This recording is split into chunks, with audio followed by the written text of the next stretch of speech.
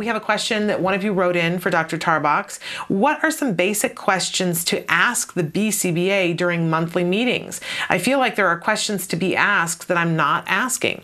Great. And we've been talking about how useful we can be at those clinics. I know CARD calls them, and usually at CARD they're bi-monthly, every 2 weeks. Some organizations do it monthly, but it really is an opportunity that we should use to find out more about what's happening, educate ourselves, and be a part of the team, right? Absolutely, right. So what can we ask to help us to do that? Right. So, like a good analogy would be you're going to see the doctor every 2 weeks or once a month, and anything that you want to know about your health, that's a good opportunity to ask, right? But instead of your health, we're talking about your child's treatment program.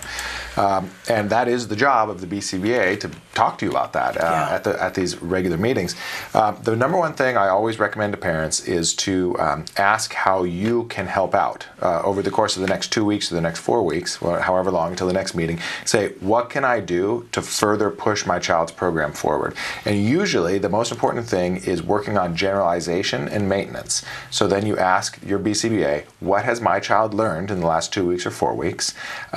Give me a list, literally, and I'm going to keep it in my pocket, and list of things my child has learned that I can help sort of work on generalization. So if my child has learned the word apple last week, great. Now every single time I see an apple for the next 4 weeks, I'm going to point out and say, hey, what's that? Right? And reinforce when my child says apple. Or I'll ask my child, oh, hey, will you hand me an apple? When I see one, and he hands it to me when we're playing with toy fruit, whatever it is.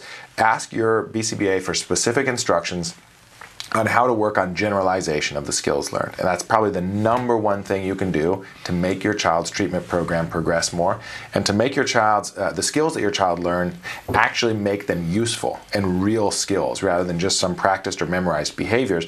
The generalization is what makes skills real, useful, everyday life skills.